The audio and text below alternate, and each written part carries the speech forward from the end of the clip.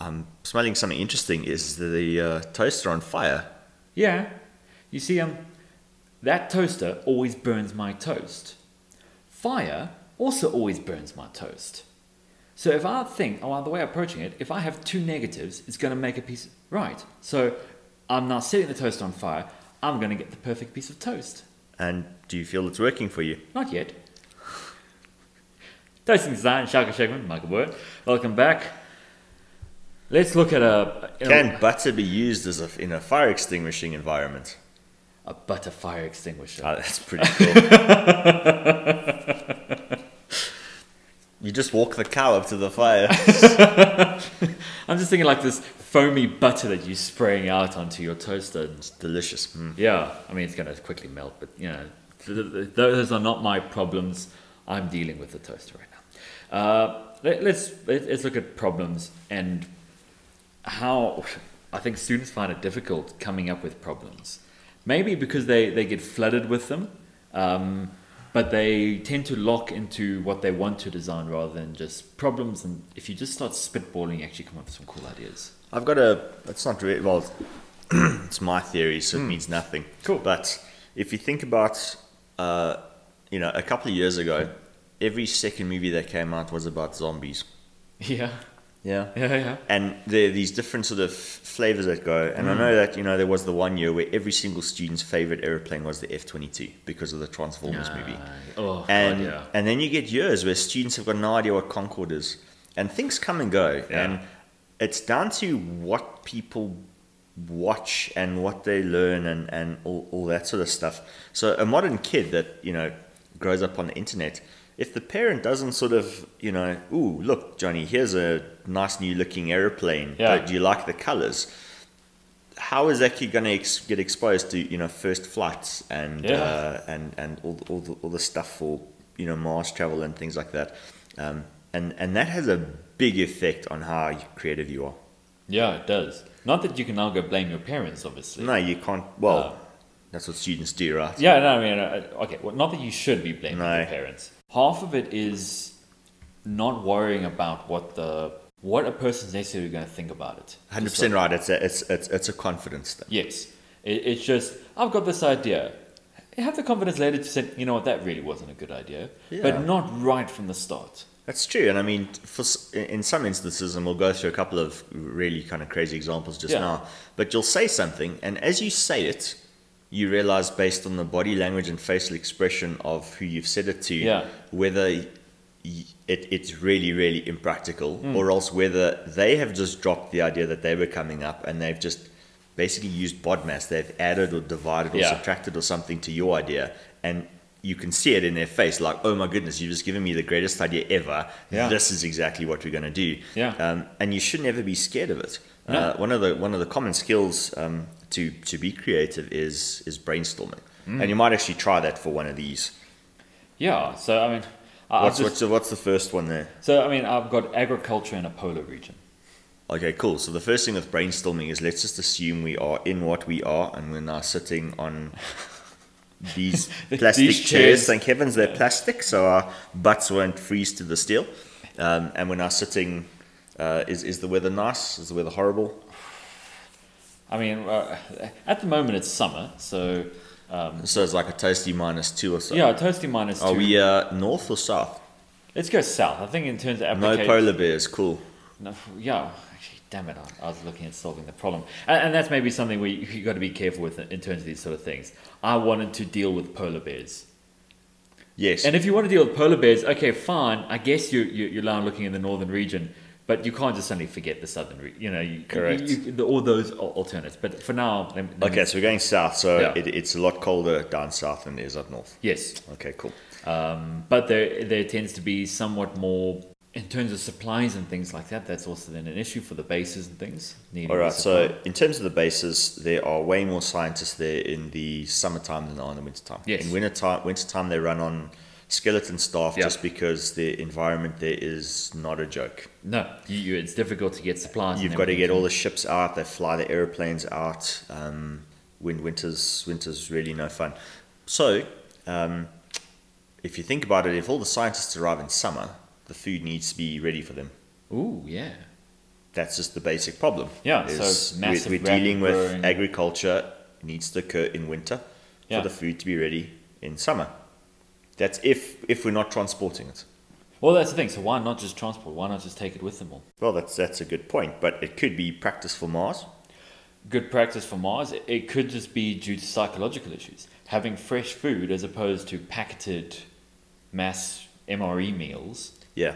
I mean, at this point now, I'd go look up actually what kind of meals and stuff, or what kind of supplies and stuff they're then taking down. All I know is that for the supply base down in Antarctica, a hell of a lot of chocolate bars make their way down there, just because it's so cold. Well, that's what It's quick, convenient, and it's got the right sort of stuff in it. So, Moving on. So what is the cold region going to be? I mean, looking at a problem has the connotation of something negative. Yes. But what kind of advantages does it then give us in that environment? Okay, so let's assume we're sitting in these clothes, and we're now Watching the head start to freeze. Yeah. Yeah, we're outside and it's really, really cold. What is the biggest heat source in Antarctica? The ground. No. Huh? The sea. Oh, yeah. The seawater is warmer than the rest. So Ah. there's your delta temperature right there. And the Okay. cool thing about seawater is there's one lowest temperature it can get to. It can't go lower than that. Yeah. So you've got and in fact, the colder it gets, the bigger the delta T. Which means using a thermocycle, it's pretty easy to generate heat from that. Okay. And well, we know it's an agricultural system of some sort that we're going to need to heat. Yeah. We then have it's really cold, which changes all material properties. Yeah. So if we sit here long enough, waiting for a penguin to come and the hug plastic's us, going to crack. yeah, we're slowly gonna freeze. Yeah. Well, yeah. Eventually that will. So, and all the material properties are brittle. So things like anything that's plastic in a gale where the wind chill is minus 60 or so, if you get shock loads on it, bits of ice and snow flowing through, it doesn't behave like it would when it's nice and warm. Yeah. So there's the material side of things. There is the weather side of things, not just for temperature, but for wind as well. Wind. Light, the angle is really flat. Yeah. In fact, in winter, there ain't any. Yeah, exactly. So that's certainly a problem. I like to actually go through, if I can, I find as many advantages in the system as I can. Yeah. And by doing that, I kind of isolate, when I come up with a problem later, by having known certain advantages, you're saying, okay, the problem is cold. Yes. So, okay, well, yes, but we already identified a potential heat gradient for ourselves. Is it necessarily the biggest problem to actually solve? And yeah, okay, in that particular case for temperature, yes, it would be. But now I'm thinking in terms of you talking to me about energy. Energy is an interesting one in that solar would definitely be out. Yes. You can obviously use, salt water. There are things you can do with salt water using different chemical processes. Yeah. The bases are all at the coastline, so the use of the ocean for various aspects is very a valid situation. That's right. And the other thing is there's quite a lot of wind. Yeah. However, there are some problems with wind. When it really, really blows down there, the wind speeds are insane. Yeah. Like they're the highest wind speeds on the planet, as far as I know. Yes. So you could be dealing with 180, 200, 300 k an hour sort of winds. They pick up particulate, and that particulate is going to stick to things. So if you've got a spinning wind turbine, number one, you're going to turn it off where the wind speed is higher than 150. But at that stage, it's just going to become a giant ice lollipop in the middle of nowhere. Yeah. So you'd have to come up with all sorts of crazy alternative ways, and maybe that's where we just jump into it, to do What are the ways we a generate? greenhouse, you can transport the stuff. You wouldn't need to 3D print components there because it's on Earth. You can bring them in by ship. You can move them by land tractor. You can put them near the coast. You could put them where they're not vulnerable to falling ice and things like that. Your soil things, I suppose, in a way, you could maybe potentially open it up to the sub-zero conditions in order to freeze it so that during the winter months when it's not being used in its full capacity, grow it, and then you just open the doors and freeze it in situ. Yes. In situ, and then right coming in, cool, close the doors. So let's spitball some utterly crazy ways to generate power. I've got one. Okay. The wind blows a lot. Yeah. And it's going to collect stuff. What about a giant anemometer, right? Okay. Which is a thing which has got 3 or 4 cups and is normally used to measure wind speed. Yes. But I'm talking a giant one, Okay. which is connected to it. So imagine like a water hydro water wheel, Yeah. but with a vertical axis, Okay. and basically the cups are on quite large booms, and this thing spins. And because it's so large, even in large wind, it would spin slowly. And you have the turbine in you have the generator in the middle. Okay. You could also do things like put the cups on skis, so they could literally go over Okay. ice. They wouldn't hit. You could have a family of these things. You could stack them up, and the other thing is, if the weather was really terrible, you could say rotate the cups downwards, and just Yeah. pull it down to rest on the ice while the wind blowed or blew. Over. Well, effectively, As it's an like idea. feathering your prop. Yeah. Like feathering your prop, but it's not a machine that faces the wind, which is why in terms of the collection stuff, it's not a major.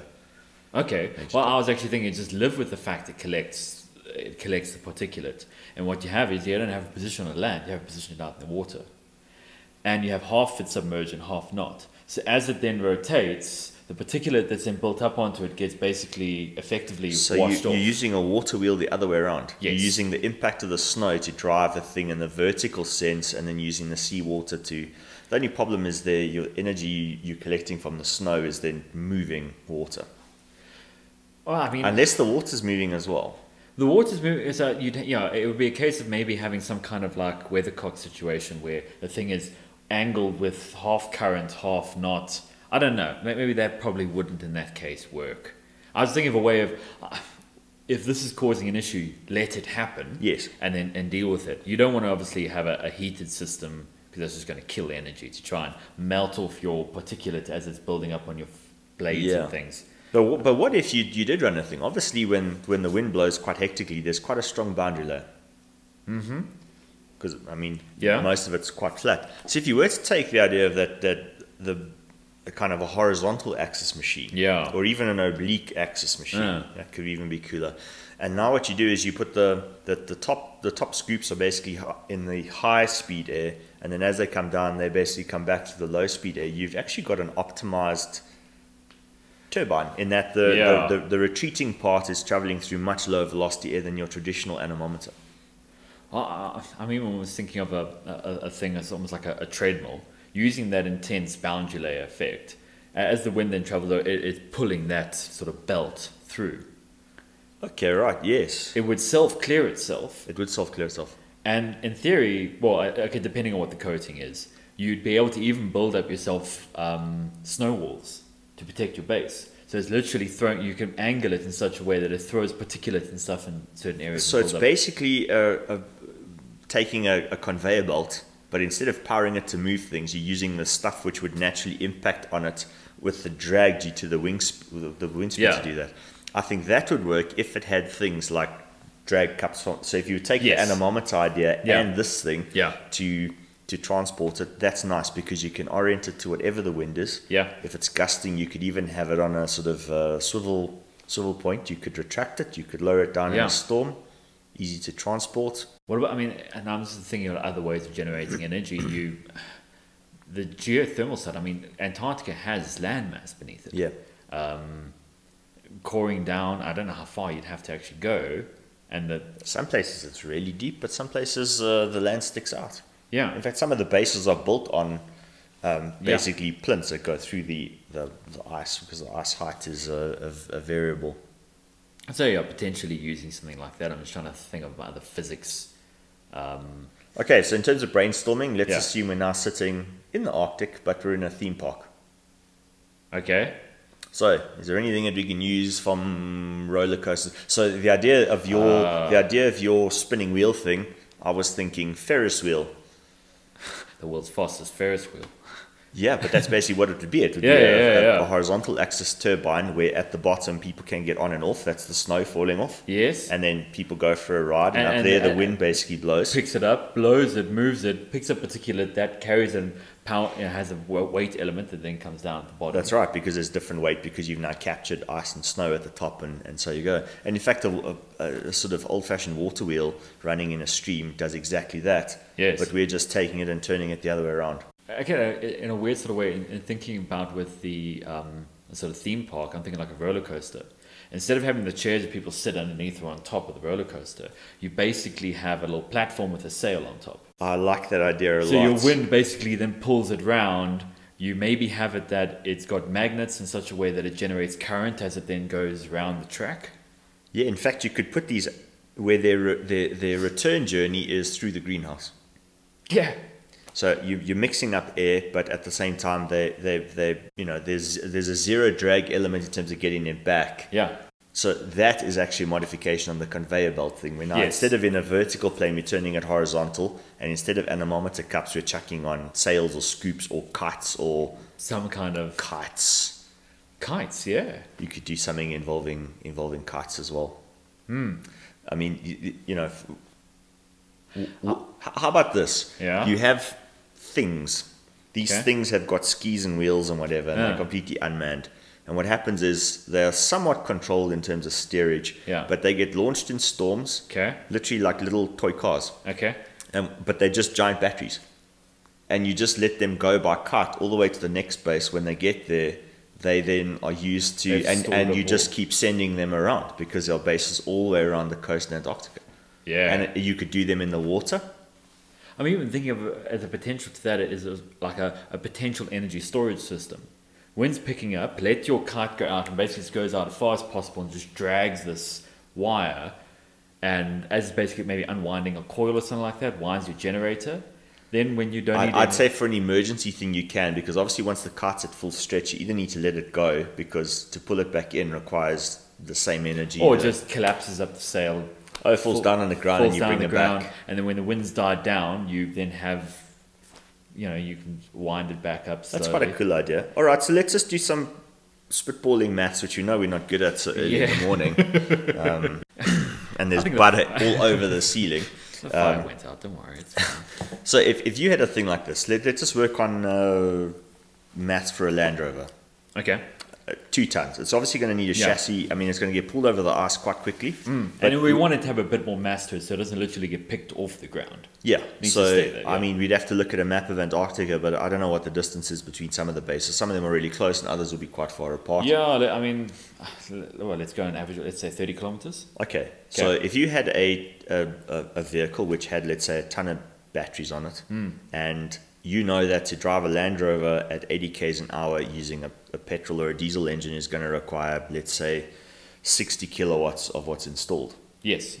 And that 60 kilowatts is what comes out of the engine. Engine produces 3 times that for the radiator, and heat that goes up the exhaust. But now in terms of electrical collection, we are using studded tires or a track system or something that basically, as this thing gets pulled over the ice, there's mass to get you the right frictional force, to get the right torque through the drivetrain, and you're now spinning generators, and those generators have got like a 95% efficiency because it's sort of all electric. Okay. If it gets pulled at 100 k's an hour over a 30k journey, it's going to take 20 minutes. Yes.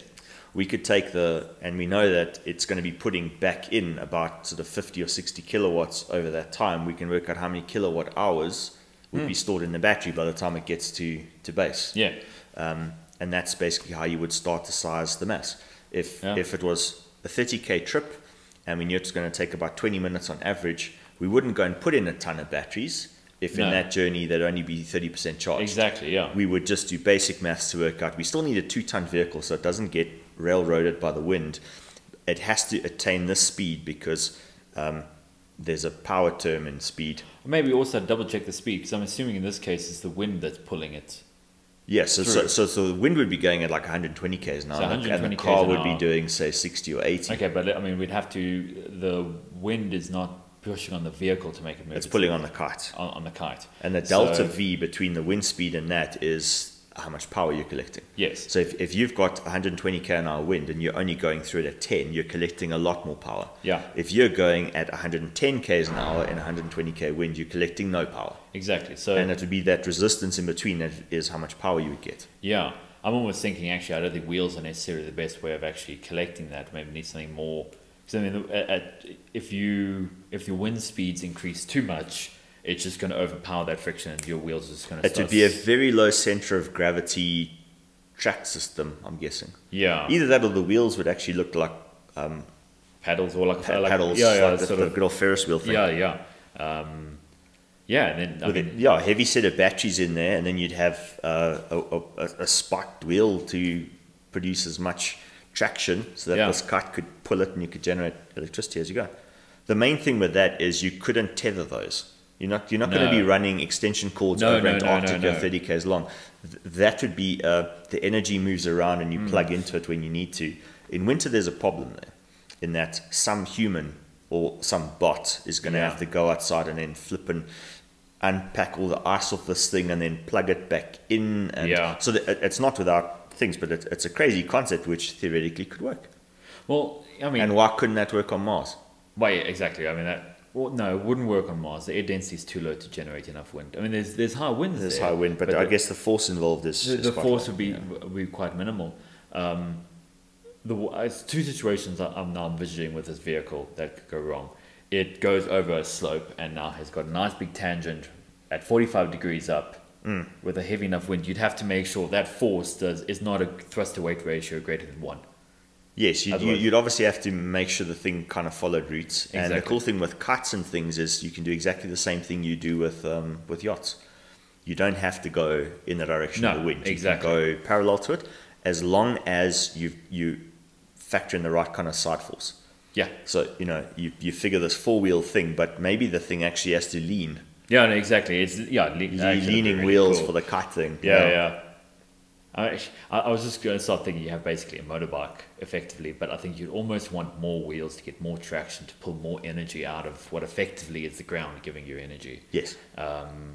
So then that would solve that one, other than the fact that if it becomes airborne, yes, you'd need a way to guide it so that it lands in a okay. I'm instantly giggling at this thing starting to look like an American top fuel dragster with giant wings to keep it to the ground. Yeah. But yes, that's certainly going to be a factor. And then I'm thinking, just finally, you get to the base, you just basically the sail collapses. Except how crazy is this? It would be the only car in the world where the wings would have to be put on backwards. Yeah. Because the air is blowing over the back of the vehicle. So you have to put the wings on facing backwards. You'd have to. Yeah? Yeah. Yeah. Don't put that thing at a car show. All the kids will think the morons designed it inside out. Shit, yeah. But are throwing a solution at it. Exactly. But at the same point, you might get it to when you start actually looking at the numbers, and you can't evaluate this without numbers. You have to be using numbers. But you might realize that your sail, your kite, whatever is your energy sort of retract or absorption from the wind, might end up being 1 kilometer in size in order to get enough energy to pull the vehicle, or the mass thing goes too low, so you're not getting enough traction. When those numbers start to play out like that, then you've got to accept, okay, this is actually not a valid solution. And the thing is, if you do the maths on the kite, with those wind speeds, the kite's going to be relatively small. Yeah. If it was, and the Mars case, it was correct. I hadn't factored in the kind of low pressure and the low dynamic pressure. Yeah. But the kite would be just, whether it was made out of the best stuff NASA had, it would just be impractical. Yeah. And that's just because the air density was, you think velocity, but then you've got to factor in density of the atmosphere, and there was the problem. On Venus, it would be a completely different story. Not the fact that Venus obviously would destroy the device, but in the clouds and things. Not if it's made out of unobtainium. Yes, of course. We've solved that problem. Thank you. Tick that box, and we'll move straight on with it. But maybe that, it's a sort of way when looking at problems, you're thinking, I've got to solve it on Mars, I've got to solve it on Mars, I've got to solve it on Mars. But actually, this idea I've come up with is pretty good. It is pretty good. And the thing is, we are still on the thing of growing stuff in Antarctica. Yes. Because you'd have to have a portable power system for when the wind didn't blow, right? Yeah. But that's not to say you couldn't have a fleet of these vehicles as your only power supply. You just, if you knew that the winds literally only happen once every 14 days, you just send 10 of these things out, and that will give you 10 days worth of use or whatever. But the other thing is, these vehicles could be used for other things. So they could actually be used instead of the classic snowmobile or whatever going from base to base. You could literally have this thing to deliver the produce supplies, from A or to you B. need to get your doctor from that base to this base because you have to be specialist in cutting out your appendix. And here's the cool thing: you wouldn't have to use the kite. No. Because these individual battery things, you could actually use them as the transportation vehicles, as a kind of universal thing, which makes them kind of cool. Yeah. Oh, I mean, think it would actually make your entire base mobile. You just have bases floating around Antarctica, around the coastline, all on sails. These massive, 1 kilometer size sails that are just pulling your entire base on skis and generating energy as you go. Yeah. You don't need to actually ever have them go to any one point. You don't have to worry about them stopping. Landing on them would be awesomely fun. Having a helicopter going 300 kilometers an hour trying to catch up to this huge big sail up in front of you. Well, with what happened this last week, I mean, so you forgot your multimeter back at base, just get the helicopter come and deliver it back to you, Yeah, or you actually just launch an orbital rocket and have it land back on top of you. I think that's a good enough finish off then for today. Thanks very much for listening. I'll catch you guys in the next one. Cheers.